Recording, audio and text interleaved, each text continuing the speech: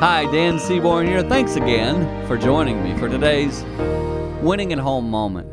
As parents, is there much sweeter than we see our kids flourishing and they're doing well and they're joyous and they're successful and just experiencing great joy in their life? Is there anything hardly better than that? I can't think of it.